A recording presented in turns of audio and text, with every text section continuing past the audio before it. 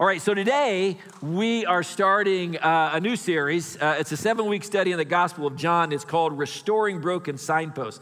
And it's based on a book that is by one of my favorite authors, N.T. Wright. Any N.T. Wright fans out there, folks that have read N.T. Wright? If you have not read anything by N.T. Wright, I really encourage you to do it. He's one of my favorite theologians, authors, pastors.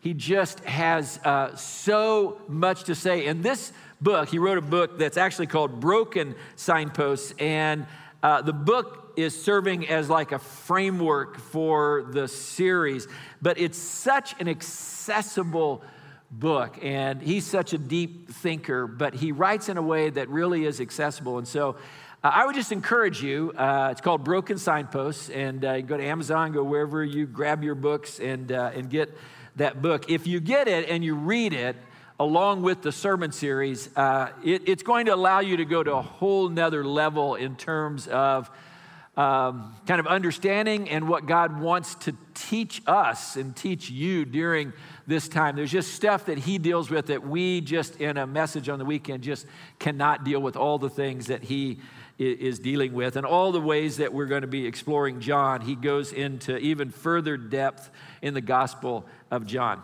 Now, Wright focuses on 7 signposts, or the way that I tend to think of them as 7 longings, 7 signposts that point to what it means to be fully human. And the 7 signposts are this: a longing for justice, a longing for love, a longing for power, a longing for beauty, a longing for freedom, a longing for truth, and a longing for spirituality. And it's not just like followers of Jesus that have these longings, that these are longings that are embedded in the heart of every single human being on the face of the planet. They are longings that are in every human heart. That every human heart has this longing for justice. Every human heart has this longing for truth. Every human heart has this longing for spirituality, something going on that is beyond themselves. Like everyone has this longing. And oftentimes they can't connect it to something beyond themselves, to God, to the message of the gospel, but the longing is there, and it's a signpost that is pointing to something beyond themselves. But even though we long for these things, and this is kind of the irony of the whole, even though we long for justice, we long for love, we long for power, we long for beauty, we long for freedom, even though we long for these things, we never quite get it right as humanity. Like we never quite get it right. Love turns selfish. Justice gets denied. Beauty is defaced. Freedom is taken. Truth is skewed. Power is abused. Spirituality often turns inward and becomes self-absorbed. In other words, the signposts are broken. And the deal is that we know they're broken. We sense they're broken. There's something down deep inside it. We know they are broken. There's an awareness deep within our heart and within the heart of every human being that this is not the way, that what we are experiencing in the world is not the way that it ought to be. We're just not sure how to fix it. We're just not sure how to repair it. And so what we're going to do in this series, we're going to look at these 7 signposts through the lens of the Gospel of John. Because John reminds us what God has done, is doing, and will do in the future to restore these broken signposts and to put everything right. And today, we're focusing on this issue of justice. And John reminds us of 4 very important things about justice. First is this. He reminds us that we often distort the very justice that we long for. Like there's this longing within our heart for justice, but that we often distort the very justice that our heart longs for. We all know that justice matters, but Oftentimes, we find it nearly impossible to actually achieve it. That no matter how hard we strive to live up to the ideal, we fail. Oftentimes, we fail in ways that create actually more injustice. We distort justice for our own selfish purpose. Kind of the history of the world is that we distort justice for our own selfish purpose. We see that in the story that John tells at the beginning of chapter 8. It's an incredibly familiar story. Probably most of you are familiar with it. Let me just jump right in. But Jesus went to the Mount of Olives. At dawn, he appeared again in the temple courts where all the people were gathered around him. And he sat down to teach them. And the teachers of the law and the Pharisees, who were always kind of hovering around Jesus when he taught, brought a woman caught in adultery. I don't know how that happens. Caught in the midst of adultery. Where were these guys? Like, who knows? But caught in adultery. And then they shame her, like visibly. They make her stand before the group and said to Jesus, "Teacher, this woman was caught in the act of adultery. And in the law of Moses, it commands us to stone such a woman." Like, that's what the law of Moses says. Now, what do you say? And they're using this question as a trap in order to have a basis for accusing Jesus. But Jesus bent down and he started to write on the ground with his finger and in the dirt. And it doesn't actually say how long, but it's just like the text goes on to say, and they kept accusing, and Jesus kept writing. So he's just like writing and writing and writing and writing and writing. And when they kept questioning him, he straightened up and he said to them, "If any one of you is without sin, let him be the first to throw a stone at this woman." And again, he stooped down, started writing again in the ground. And at this, those who heard began to go away, one at a time. The older ones, the old guys first, and then the rest, until Jesus was left with the woman standing there. And Jesus then straightened up and he asked her, "Woman, like where are they? Where are the people that condemned you?" No one is there," she said. "Neither do I condemn you," Jesus declared. "Go now and leave your life of sin." There's so many interesting aspects to this story. So many things that we could go into that we don't have the time to go into today. First of all, it's just like, where's the guy? Like, where is the guy? Like, you can't be caught in the act of adultery by yourself. Like, it does not work that way.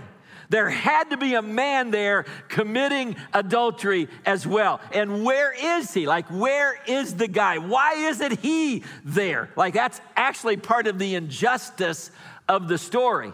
And then there's this question, like, what is Jesus writing in the dirt? And there's like all kinds of theories about that. Some have suggested that that's exactly what he was writing. Where's the guy? Where's the guy? Where's the guy? Where's the guy? Where's the guy? Where's the guy? And others have suggested that he was writing down the sins of everyone who was standing there. And after writing all of those sins down, then, with all of them on the ground there, he turns to them and says, "Let he who is without sin cast the first stone." Well, we don't really know. Maybe he was writing that. Maybe he was writing something else. We don't know. The bigger question is this: what does justice actually look like in this situation? Like, were the teachers of the law and the Pharisees actually pursuing justice in this moment? Or were they distorting justice in this moment? And based on Jesus' reaction to them, it's the latter, that they were distorting justice in this moment. They were manipulating the situation. They were manipulating the woman. They were manipulating the circumstances in an attempt not so much to accuse her. They really don't care about accusing her. They are manipulating the moment and the situation and manipulating this moment in order to accuse Jesus. That's the one they want to accuse. They were testing Jesus. Will he or will he not uphold the law of Moses? If he condemns her, it seems to fly in the face of his message of forgiveness and love and grace. And if he does not condemn her, it appears that Jesus is not serious about justice. He doesn't really care about justice. But as Jesus so often does, he turns the table on them. I love this. I love the way that it's like a judo thing that Jesus oftentimes does in conversations. And he turns the table on them. And he turns the table on them by saying, if any one of you is without sin, let him be the first one to throw the stone at her. In other words, Jesus is now, they were accusing him. Jesus is now accusing them. And he's accusing them of both sin and hypocrisy. And they know it. And that's the way, that's why that one by one, they just begin to slink away. Just like, and it's interesting it's interesting that John notes this, that it's as they slink away, as they walk away, as they're humiliated, that it's the old guys that leave first. And we don't know for sure why it's the old guys that leave first, but they've had a lot longer to sin, right? So if there is I'm being called out for where I have failed, they've got a much longer track record than the younger guys here. So they all begin to leave. And when those who had their own sin, this is what's so interesting about the story, when those who had their own sin to deal with, when they don't condemn her, then the one person who has no sin, the one person who could justly condemn her, turns to her and says, neither do I condemn you. I'm setting you free. I'm setting you free. I'm setting you free to turn away from your life of sin, to turn away from this stuff. I'm setting you free, and I'm setting you free to live a different kind of life. That's what Jesus does when he does not condemn, is that it's not just about forgiveness, it is also about being set free. Like when Jesus doesn't condemn us, it sets us free. It sets us free to live a different kind of life, to go in a different kind of trajectory, to go in a different direction than we have been going before. And that's what he does here, is he sets her free. Maybe some of you are walking in condemnation for something that you have done, or for something that you have said. And perhaps, like with this woman, it deserves condemnation. It's not that it doesn't deserve condemnation. It deserves condemnation. It was hurtful. It was wrong. You shouldn't have done it. You shouldn't have said it. It was a decision. It was a temptation that you gave into. It was a decision that you made that you should not have made. That people were hurt because of what you did, or people were hurt because of what you said. It deserves condemnation. And maybe there are some people in your life who in fact are condemning you for it. Or maybe it's the person who is condemning you the most is you. Like you are the one who is beating yourself up for it. You are the one who is condemning yourself. But I just want to remind you today that the only person who can justly condemn you is Jesus. And Jesus is the one who says to you the same thing he said to this woman. I am not in this moment offering you condemnation. I am offering you forgiveness. I am setting you free to go a different direction, to live a different kind of life, to turn away from the thing that you did that was so hurtful. The one who is the only one who has the right to justly condemn you says, I condemn you not. Now you would think that after this humiliating experience that those who are trying to accuse Jesus of, those who are distorting justice for their own selfish purposes, and the humiliation that they experienced in like being called out and having to slink away and all, like you would think after that humiliating experience that they would stop doing what they're doing, that they would stop accusing Jesus, but that's not what happens. Like they actually, in the Gospel of John, and you read it in all the other Gospels as well, they actually ramp up their accusations. They accuse him of all sorts of things, including being demon-possessed. They accuse Jesus of being possessed by a demon, which leads to the second thing that John reminds us of. He reminds us that there is another accuser behind all of the accusations. There is another accuser behind all of the accusations. He says in John 8, you belong to your father. He's talking now to the people who accuse him.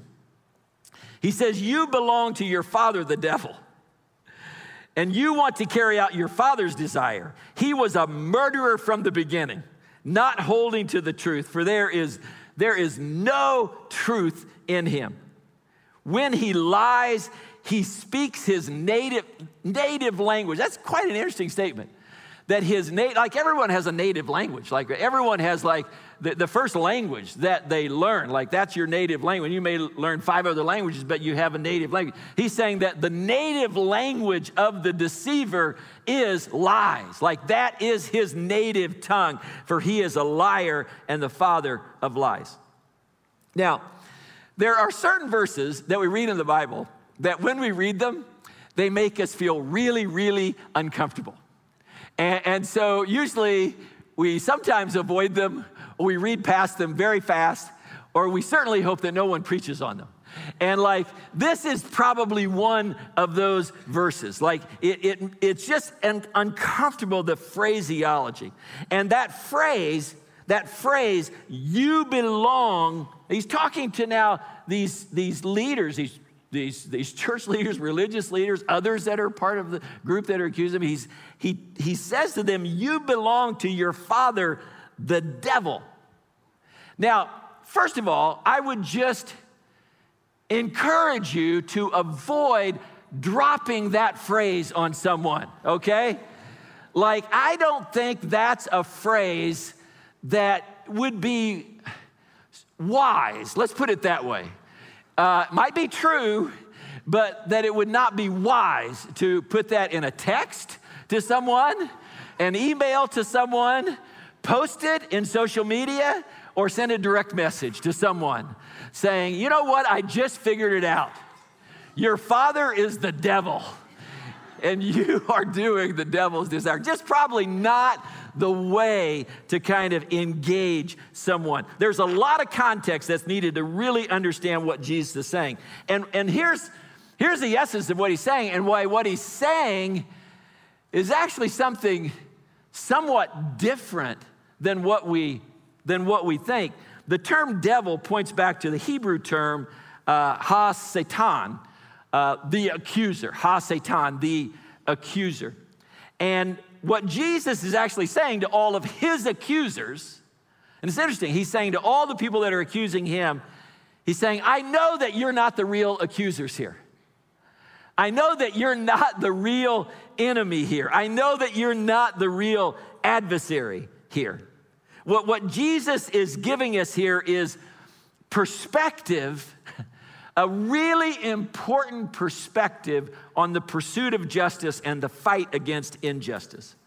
He is reminding us that this battle against injustice, this battle against justice, is not ultimately won or lost at the human level, that there are other powers at work, powers that go beyond particular individuals, powers that go beyond particular groups, powers that go beyond particular political parties, powers that go beyond all of that.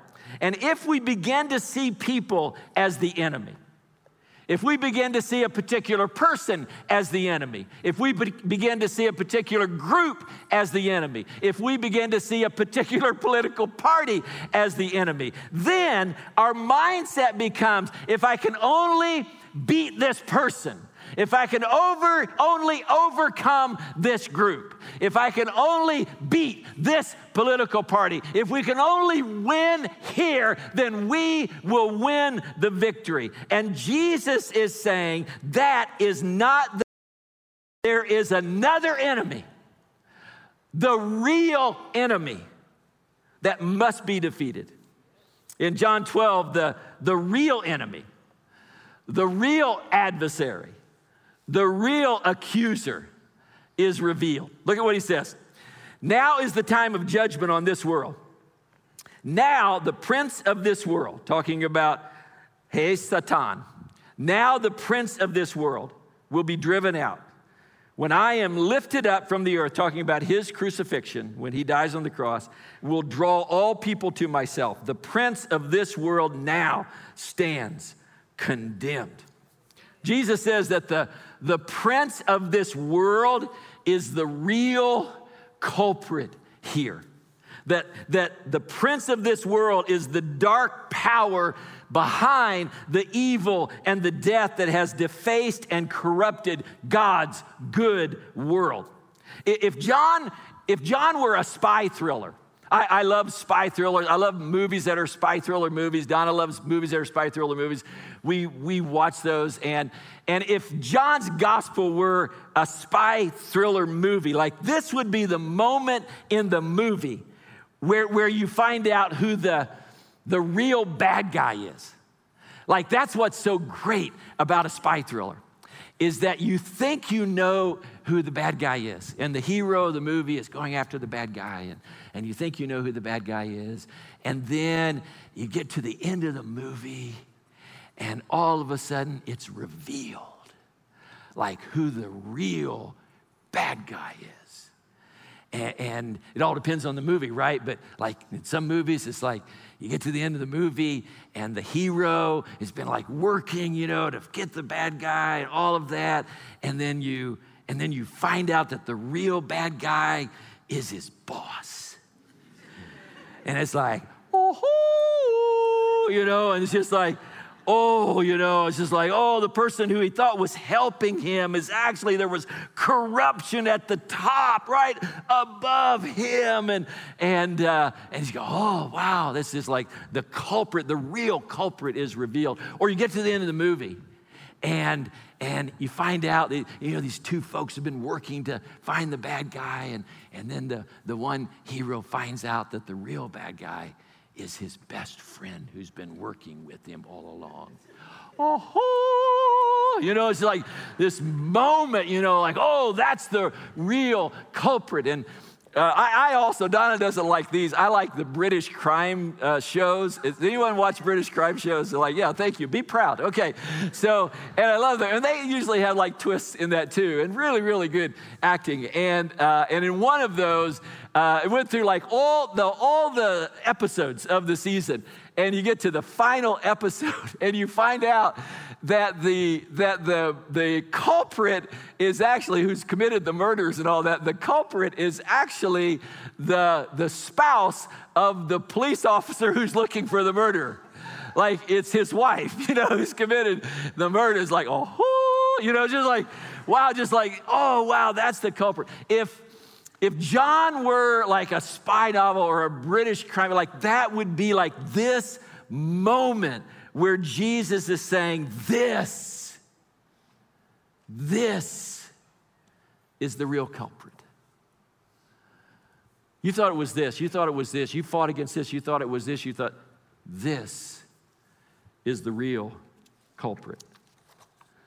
Jesus is pulling back the curtain and saying, this is the one that must be defeated if justice is going to be done and the world is going to be rescued. This is the real source of wickedness that stands behind the betrayal. You know, you think about all the things that happen, right? All of the culprits. Think about all of the culprits in the narrative of Jesus' crucifixion. And what Jesus is saying here is he's reminding us that the real culprit behind, the real source of wickedness that stands behind the betrayal of Judas, the real culprit that stands behind the plotting of the chief priests in the trial, the real culprit that stands behind the cynicism of the Roman governor, the real culprit that stands behind all injustice and wickedness in the world is this Satan. That this is the real culprit. Which leads to the third thing that John reminds us of. He reminds us that the accuser has already been defeated. Can I get an amen for that? Like the accuser has already been defeated. The culprit has already been identified and has been defeated. In chapters 18 through 20 of John, John unpacks the story about how the accuser is defeated and justice is secured. And on the surface, as you look through the narrative and read the narrative, on the surface it doesn't look good. Jesus is put on trial. Not this culprit, not the accuser. Jesus is put on trial. And witnesses line up to give their testimony, not against this culprit, but against Jesus. And people plot, not this culprit, not the accuser's demise, people plot Jesus' demise. And justice is grotesquely distorted. And in the end, Jesus is identified as the real villain. And then he's brutally crucified on a cross. But John says that it's in that moment that seems like all is lost, in that moment that seems like once again justice has been perverted, once again justice has been distorted, once again the powers of evil win over the powers of good. Once again, everything is lost. John says it's actually in that moment that is the moment of victory. It's the moment when the accuser is identified and dealt with, because it's in that moment that Jesus, the sinless one, takes upon himself the judgment of all of the injustices, all of the sin, all of the brokenness, all of the evil of this world, past, present, and future. And in that moment, justice is secured. In the crucifixion, we see the God of the universe invading this world. The God of the universe invading this world where we all want justice, but oftentimes justice does not happen. This world where injustice oftentimes wins. This world where bullies and those who have power and levers to pull oftentimes do what they want and get away with it. We see God invading this world. At the cross, we see God invading this world, not just to announce his justice, not just to say his justice is coming, but to actually embody his justice. And the resurrection declares that this new justice has already arrived. Justice is all about creation being restored. It's about everything being made right. It's about a world where death itself is no more. And even though that has not happened yet in all of its fullness, the resurrection declares that this new world, this new justice, this new world is here. It's in our midst. It's all around us. The new has broken into the middle of history in the midst of the old. The new has broken in to the old, which leads to the fourth thing that John reminds us of. He reminds us that we are called, as followers of Jesus, we are called to be justice bringers. That's a term that N.T. Wright uses, but I love that term. So I just said, I'm just going to leave that term in. I love that term, justice bringers. Now, what is a justice bringer? A justice bringer makes God's victory over injustice, makes it visible, allows the world to see it. In other words, those who follow Jesus are commissioned by God and empowered by God's Holy Spirit to bring hope-giving justice for a world where injustice so often still reigns. Jesus says in John 20, as he's been crucified, buried, has risen from the grave, has met with his disciples, is getting ready to go back to be with the Father, and they are to carry on this mission. And this is what he says to them. He says, "Peace be with you, as the Father has sent me, now I'm sending you." In other words, Jesus is saying that he has accomplished what he was sent by the Father to do. He has secured justice.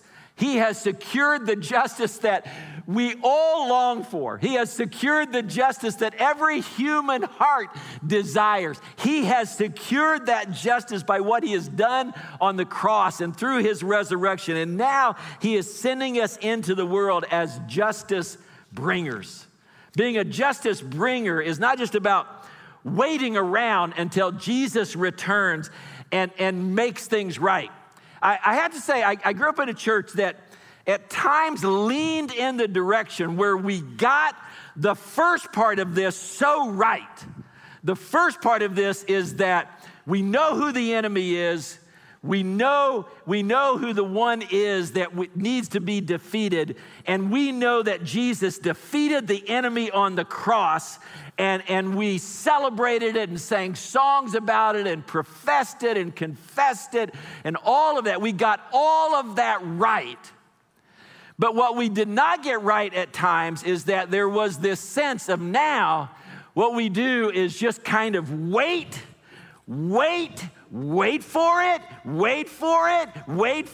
It's coming. Someday Jesus will return and make all of this right. And that is true, that Jesus will one day return and make all of this right, and we will see everything set right in all of its wholeness. But in the meantime, he has called us to be justice bringers. He has called us to make visible the justice that he has secured on the cross.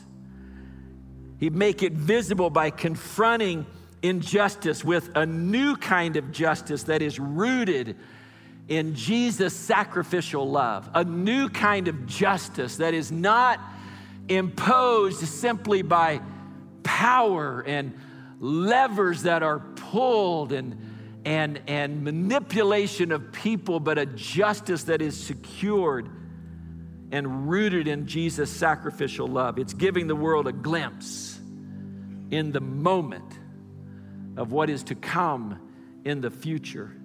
It's bringing heaven to earth. It's living out Jesus' prayer that God's kingdom would come, his will be done on earth as it is in heaven.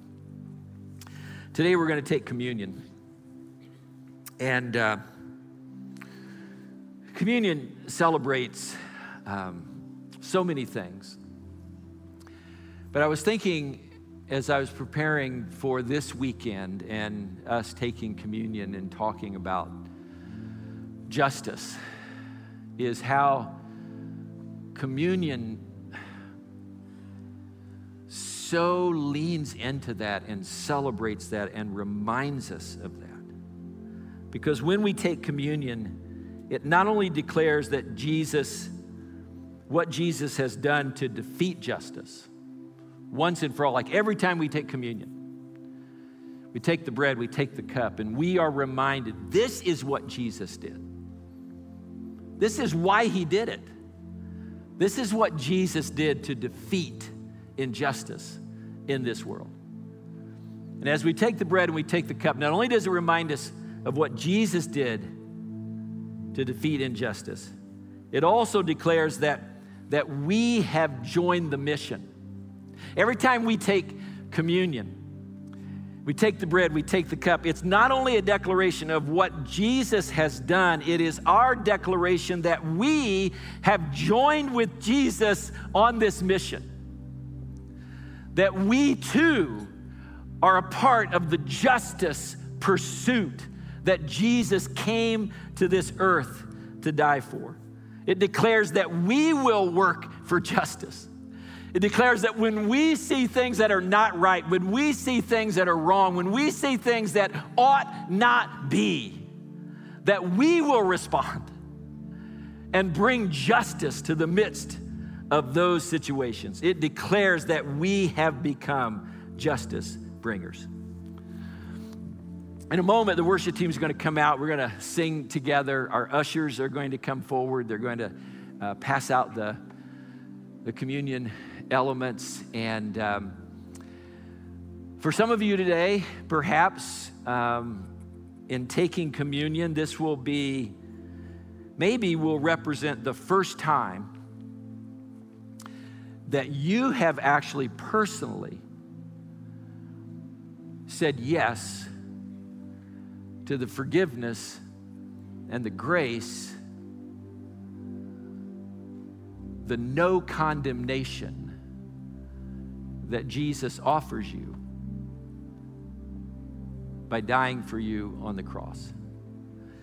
And so maybe you've taken communion before, maybe you've never taken communion, but today you take it, and today it means something different, because today you're saying, I'm taking this and I am saying yes, maybe for the first time, to God's forgiveness and to his grace.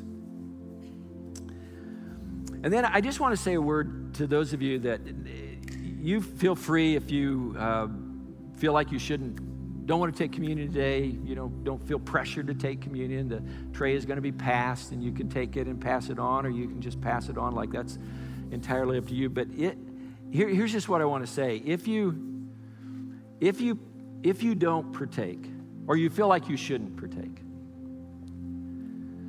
don't have it be because you had a bad morning,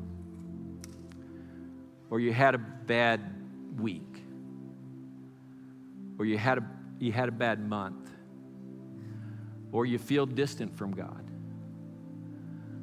or something has happened that has shaken your faith in some way, and you don't feel close to him. And so, okay, I'm not going to take communion today because I don't feel really close to God. I feel